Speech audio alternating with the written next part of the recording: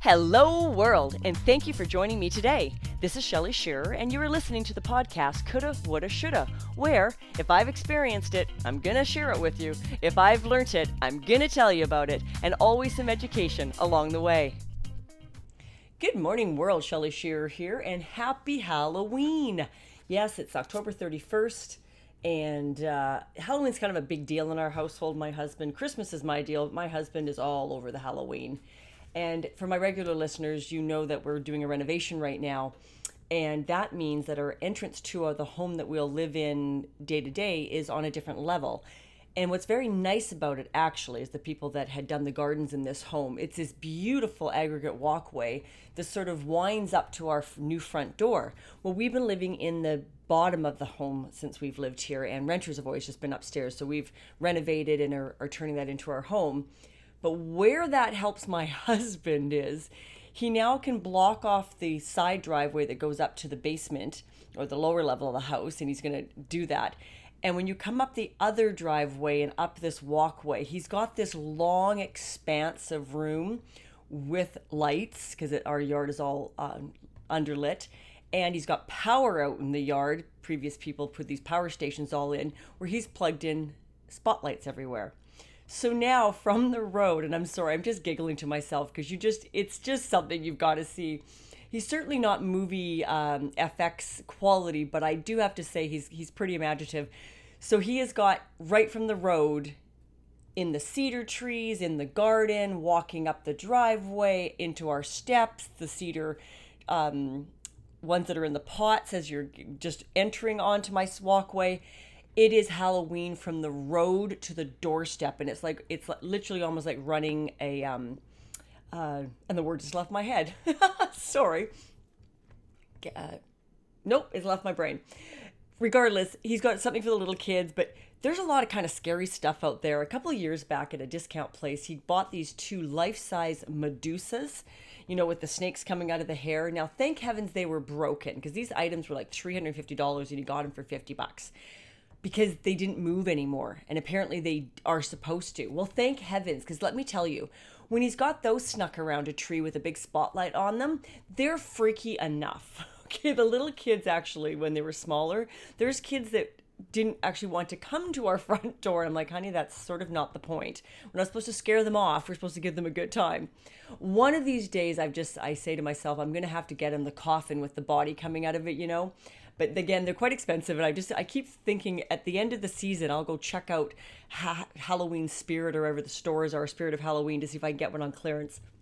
But he does have the plastic corpses that crawl out of the ground. He's got those all stuck in behind a graveyard. He's got a strobe light going upstairs. Now, we have no furniture upstairs yet. In fact, today the painters are putting the final coat of paint on the walls and the baseboards and the doors. So it's just going to be like a fume heaven up there. And he is bound and determined that this Halloween, regardless of us not quite being in the new place, Halloween is at the new door. So that's our fun around here right now. And I do kind of have to laugh at him because he's having a great time. On that note, just something that came up in today's meditation book, in the fact that something important is always happening. There's never a time when nothing is happening. And it's just something you might want to be aware of. Now, in this home, there's just been way too much happening lately, as I've mentioned in the last couple of weeks. And I want to give you some new stuff to think about this week for kind of like your homework, maybe, to ponder. But there's never nothing happening.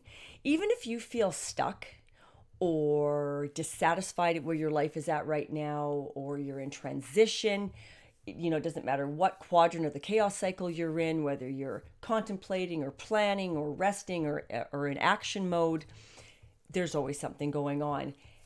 The hard part for us, as little human beings running around down here, is that we're always trying to figure it out. We always want to know what's going to happen next. But you know what? When we see everything too soon, it's easy to let our heads get in the way. And I've spoken on this numerous times about sort of getting in touch with your heart and your head and your soul, and just being really clear on, whether your ego's running everything and your mind just never shuts up, or whether you're, getting a little more in tune with your emotions and your intuition and how you're approaching the world. But this, unfortunately, is what happens when we know too much. Then right out of the gate, our intuition takes a back door again. It steps back and says, oh, the ego and my brain are just running overtime. They're just in charge again. And we don't want that. We want things to unfold and the magic and the learning and the growing to occur while we're on the journey. Okay? So I do have to laugh when I tell the story about my husband, because right now despite the fact that the last couple of weeks have been really tough with the reno and a lot of work for us. In fact, I literally physically crashed yesterday, was in so much pain, but we worked right through the weekend. But he pulled it together and stepped back. I went and did the errands on Sunday, and he decorated to say, you know what? This path we're on right now, we're not quite done yet, but I'm going to live in the moment and I'm going to thoroughly enjoy the opportunity available to me. And I was so proud of him, because the kids will have a great time, and our neighborhood is really big on Halloween. So it'll be a really fun evening tonight, and it's not raining. It's just spectacular sunshine out there today. So open your heart to the universe. Trust that something is always happening, and often it's much different and probably better than you think. So that was today's little meditation quote. But what I want to talk to you about today is a book I have just finished, and I found it fascinating. The book is called Outliers by Malcolm Gladwell. He's actually a Canadian author. I realized at the end of the book was recommended to me. In my coaching Facebook group, someone said, hey, who's looking for a book, and try this out? Excuse me. But when I listened to the audiobook, by the way, if you are a person that likes growth, you own a business, you are anything in your life that you are trying to, achieve more or be better or are on a path, get yourself an Audible subscription for $12 or $13 a month. Audible is a ebook app that goes on your phone, and with your subscription every month, you get one free book. So you pay your $12 or change, whatever it is, and you get a book every month. With that, you earn a point that's you can get sometimes up to a $35 book, depending on the price of them. And then you can get other stuff on sale. So I get a new book every month. And I've talked about a couple here on the podcast. This was my latest one. And actually, I'm really looking forward to next month. There's 2 books I've been waiting for. And one of them, believe it or not, is the classic Napoleon Hill, Think and Grow Rich. I have not read that since my 20s. I refer to it. I'm, familiar with it. But I'm so enjoying the Audible experience, the auditory of being in a car and just have that focus. It's just my time, that I'd love to hear it narrated. And I have got a copy where it's narrated by Napoleon Hill himself. And I'm very excited to listen to that again. But Outliers by Malcolm Gladwell really got me thinking, because I like to know. In the world of sacred gifts, I have a gift of knowledge. And what that means is, one, I love to learn and learn things, but I also, the thing that makes it a sacred gift is that I share that knowledge. Podcasting is a perfect example of my gift of knowledge. There's nothing that I don't experience or learn, really, that I don't share with you as an audience. Because that, to me, that's just lifeblood for me. I love it. Well, when books make me think, even if you don't agree with everything you hear or read, open your mind to new ideas. I love hearing about history as well. I'm not always focused on the forward. I'm a huge fan of the past, learning from our mistakes, understanding where we come from. Well, how this book sort of got started, and it's actually called The Key to Success. I realized at the end, when Malcolm gave his personal interview with an interviewee, he actually is the one narrating the book, and he's got a lovely voice, so he's very easy to listen to. And I realized at the end that it actually was him, and in the interview, he was the one speaking, and he was talking about how owing success is about going back to those moments in time that perhaps changed a course, not only just for ourselves, but our families, or something that was happening in history. So I find history quite fascinating. It was one of my loves when I was in high school and university. When I travel, I love to see the history, to know where people came from, how we've changed. And one of the things Malcolm talks about, for instance, the very first story he tells is the story of Bill Gates. And it was interesting because in the interview at the end of the book, he was talking about how he never even got into any of Bill Gates' story after the age of 21 or 22 years of age. He didn't care about that. What he was looking for was that opportunity, the surrounding, what's the word I'm looking for? The surrounding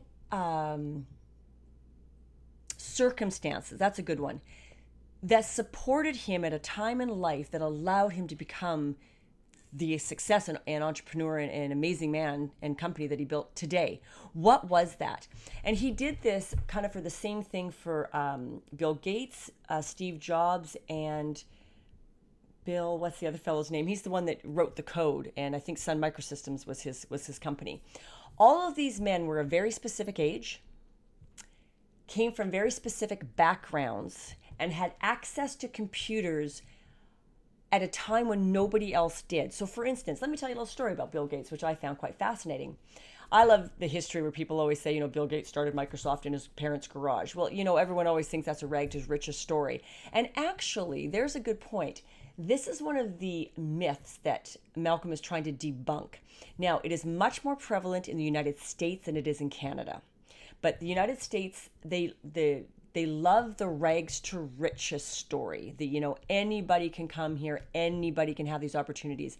And in fact, what Malcolm's trying to do in this book is to not just debunk that, but prove how actually harmful that mentality can be.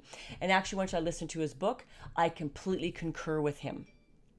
It really actually is quite fascinating how there are very specific things in history often that write our path. Now, for Bill Gates, at the age of 12 or 13, first of all, his parents were wealthy. Okay, so the garage story is a little misleading. Yes, he was in his parents' garage, but his parents' garage was a multi-million-dollar house next to the Washington University down in Seattle on Lake. I don't think it's Lake Washington. It's in the Kirkland area. I have a girlfriend that lives there, and I've actually been on a boat and gone past the estate, the newer one. But his parents were lawyers and were quite wealthy. Definitely upper class. So he had some great advantages, which also meant he was in a private school, if memory serves me right. What was unique about that school is the mothers got together in the PAC, the Parent Advisory Council, and raised money, $2,000, at some fundraiser, dance, something or another. And someone was convinced to buy a terminal for the brand new emerging computer market in that school. So do you see the huge advantage? All of a sudden, you've got a 12-year-old who has access to a computer. And that's where it all started, apparently. He just fell in love with this. That's where the stuff started in the garage, because him and his buddy, I really got to make better notes, Paul Allen, who was his partner at the beginning. They spent hours and hours and all their spare time on this thing. Then something else happened along the way where they got access to a computer at the University of Washington. Apparently, it was what they call a standalone terminal hooked to a larger server. Now, remember, this is late 1960s, okay? People didn't have computers. This was new technology, and they were worth thousands and tens of thousands of dollars. But for some reason, from one event after another, these kids got access to a computer in their school. Then they got the interest was piqued. They got access to a computer at the University of Washington. And I hate to say this, but it was between 2 and 4 a.m. or something strange like that. And Bill and Paul would sneak out of the house and go to the university. They had a key card. Some professors said they could do this and worked there. Well, then by the time they're teenagers, some local company needed to change software for their payroll. And believe it or not, someone recommended him for the job. Says, you know what? These kids know how to code this. Like, they've been doing this for 5 years. And there weren't a lot of people that knew how to do that. So they were hired to do this writing code at the age of 16 or 17 years of age. It was all just this.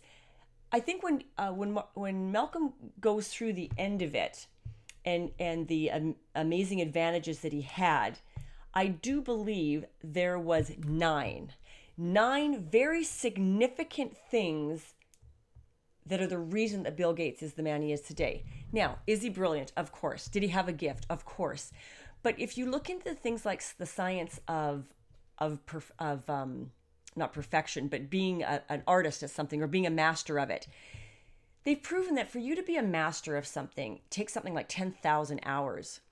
Well, that is held true for a lot of studies in sociology and psychology and such. These kids had that. By the time he went to university, he more than had those hours under his belt. He lived, breathed in computer systems since he was 12 years of age. So could he have done that if he was born 10 years later, 10 years earlier, to a poor family, to a place other than Washington, which is, on the west coast of the United States, just above Silicon Valley, where everything that was like the birthplace of, that entire age? The answer is probably no. So when we look at ourselves and our opportunities, that's why, just a little bit of a segue, I've always said to our kids, and not just my own, I only have one, but I have nieces and nephews and a lot of children in my life. I always say to them, you must be prepared for opportunities, because when they come knocking, they don't issue an invitation. You don't know necessarily in advance. So if you are a person that is, not getting a great education, not making an effort to learn, putting yourself into debt, when opportunities come a-calling, you will be in a position where you have to say, no, I can't afford that, or I'm not able to do that.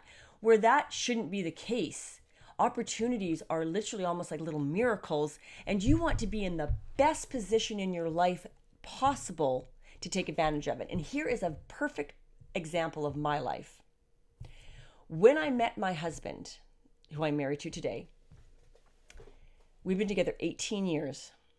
I was in my mid-30s, but I had already spent the good 5 years of my early 30s really getting myself into a good financial position and looking for opportunities. I was looking for new housing. I was looking for an investment property, and I was a single mom. Okay, guys? So this is the point I want to tell you. I was a single mom, self-employed. And I'd already got my 20s were rough. I'm not going to lie. They were a huge learning experience, made a lot of mistakes.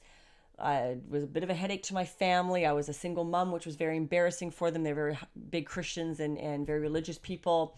I was disowned by my family a couple of times. I had a business that failed, a second business that failed. There were lots of mistakes. But by the time I hit 30, I'd really turned my life around a lot. My awareness was so much broader, and my need to know and to learn and to be in a better position and to do more. When I say do more, my parents helped me buy my first little townhouse. So when my ex-husband, who I married very young and was just far too young, and I got divorced after 2 years and I had a 2.5-year-old son or 3-year-old son on my own, they helped me purchase a place. And that gave me a leg up. I wasn't living in poverty or in a grungy basement suite. I had a certain standard of life that, although I could afford to maintain it, I certainly wasn't the one that initially put up that money. This was my parents' way of helping me. So I had whereas I was a single parent, I was living in a townhouse that actually housed a lot of families. 2 working parents were affording to live there, and I lived there as a single parent. So I had a certain expectation in my life. I had, by the time I was in my 30s, I started developing friendships that were actually above me. When I say above me, people that were more financially affluent than myself, perhaps mostly more educated, because I'd already learned the lesson that you become very similar to the 5 people that you surround yourself with, your closest in your life. So if you look around your life and you're a loser and all your friends are losers, that's where you are. You need to change that dynamic somewhat. So you have to make a decision, how do I want to live? Okay, and not listen to all the negativity and not be the lowest common denominator.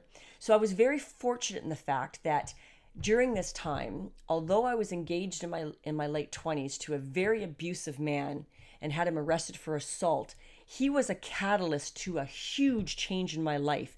He brought into my life 2 people that changed everything for me. One of them especially, who's still one of my best friends today. These people were, 16 years older than I was, but they had a child later in life. So our children ended up growing up together, almost like siblings. And, we're still all aunts and uncles to each other today. But they were just that further ahead in life, had owned businesses, had owned homes, were very successful. Both of them were very well educated. And they raised my bar. They brought me into their life and mentored me and raised my bar. Another was a very dear friend that actually, I know this seems a little odd, was engaged to this same man before me. And she was an amazing, dynamic, strong woman. And we became friends because when he hit me for the first time, I phoned her to say, this has happened. Did this happen to you? Because up until this point, her and I had a very rocky relationship because she was, I was the next one in line. And, it was just a bit uncomfortable. Well, no, she figured if I was brave enough to phone her, she was brave enough to come for lunch. And that friendship is alive and well today. And her daughter calls me Annie Shelley. Okay, and she's a teenager. She's almost grown now. So these relationships have been going on for, 25 years. That was a huge turning point in my life. I quit listening to my family, who everything was just, my dad, as much as he is a wonderful man and did very well in his life, he's very sexist, and women should just get married and have babies. So although there was a part of the lip service that, we could do anything, he didn't truly believe we could. I wasn't allowed to work in the trucking company. He truly didn't believe that women should go out and own businesses and be that way. I mean, we're talking in the early 80s, late 70s. So c'est la vie. So I quit listening to that nonsense and surrounded myself with this new group of people, and that changed everything in my life. Now, back to Bill Gates. This is what Malcolm was speaking of as well. These very, very successful Silicon Valley people were born at a very specific time in history. We're in a situation, especially in the States. Canada's a little different. We do not have the segregated education system that they have in the States. Most everyone goes to public school, and our public schools are amazing. And our colleges and universities, we're not all vying to put our kids in private schools. And, there's bad universities and good universities. There are a few that are really quite top notch, but we have a much more even social system here in this country, and our education system is amazing. In fact, I have a young man here from Brazil. We are host parents for the first time this year, and he's in our school system, and he just finds it fascinating that he's in a public school and getting a better education than he does in his private school at home. So, and same thing listening to my future daughter-in-law that's still in South Africa. She's the principal of a very elite preschool. And again, you pay to have those types of education. So I have a slightly different perspective being a Canadian, but in the States, in this story for Bill and the other IT guys, is they are in areas that are a little more affluent, have better schools. They are born in the right time frame to be teenagers during the advent of the computer age, or the home computer age. This is the really thing that's different. Computers have been around, but they were at NASA, okay, or large government facilities. These gentlemen are going to come of age and become multi-billionaires in the age of the personal computing revolution, okay? So it was very fascinating listening to these statistics. And like I say, Malcolm did absolutely nothing and talked about him at all past the age of like 21 when he went into university. He didn't care. He became a multimillionaire. He created Microsoft, blah, blah, blah. Everyone knows the rest. But he wanted to focus on the outliers, the people that have these very unique opportunities. He also does this huge thing on professional sports. And that one, read the book, listen to the book. He'll give you that whole analogy. But where I wanted to get to was the end of his book, where he talks about, he added one chapter at the end that was about his personal life and his history. How, he is living in Canada. He is educated. His mother was educated, was a professor or an author. He's an author. Sorry, I can't quite remember. Doesn't matter. These people are upper middle class people living in Canada in beautiful homes, good educations. But 3 generations ago, where they came from was Jamaica, and they have colored people in their background. Now, back in those days, colored people of the mulatto were black and whites that were intermingling.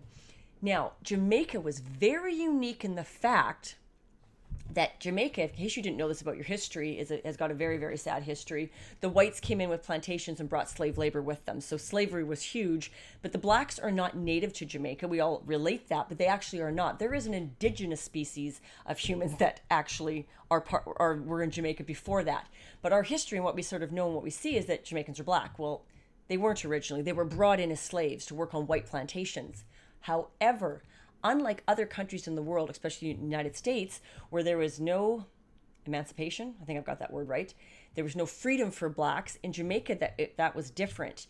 almost all the white landowners took black mistresses. And once they had children that were lighter in skin and colored, it rose them up in the hierarchy of the social standing in the community. Isn't that strange?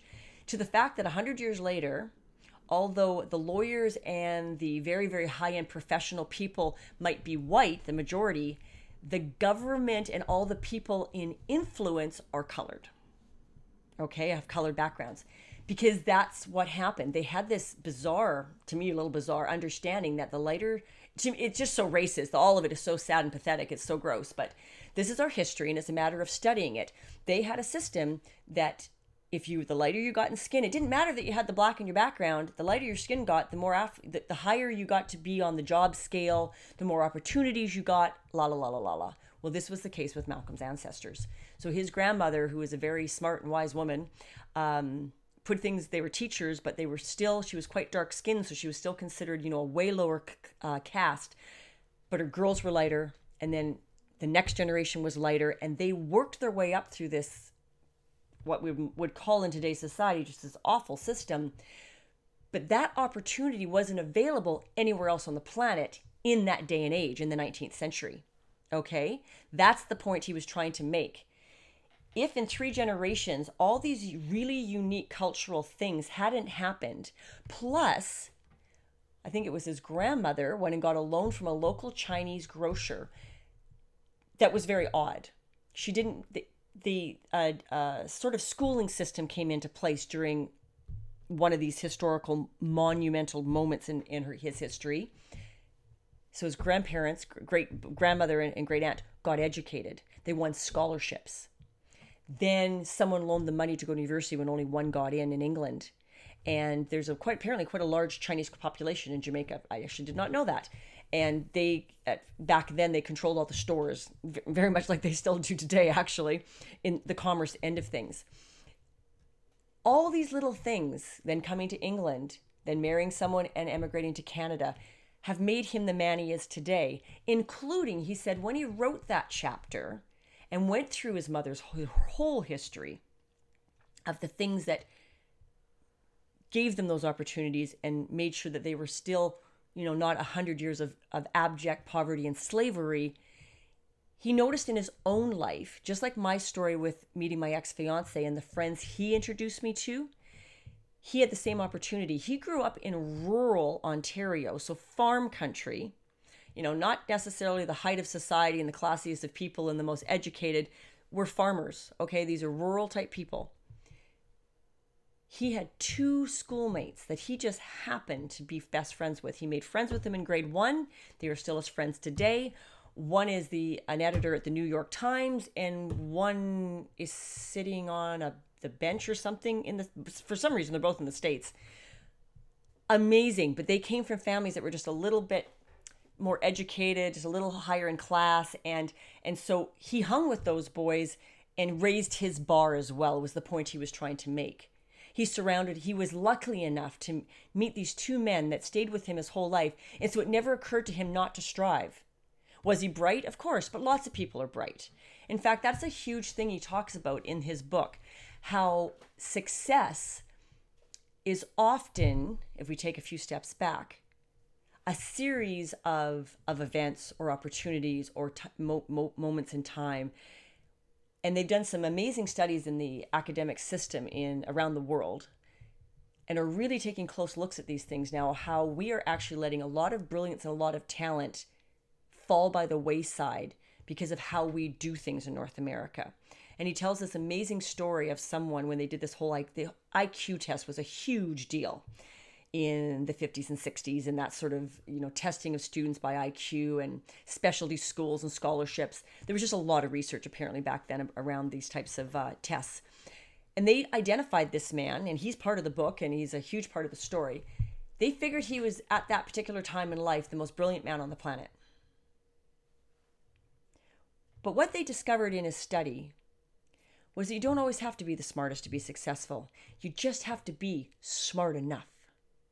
Because there comes a point when heritage, lifestyle, opportunities, things that make you the person that you are and the way you think, they become a bigger factor. You can take someone with a IQ of 150 and 200, and they could both end up very much at the end at the same spot. The higher IQ is not doing that much better in life because of other factors.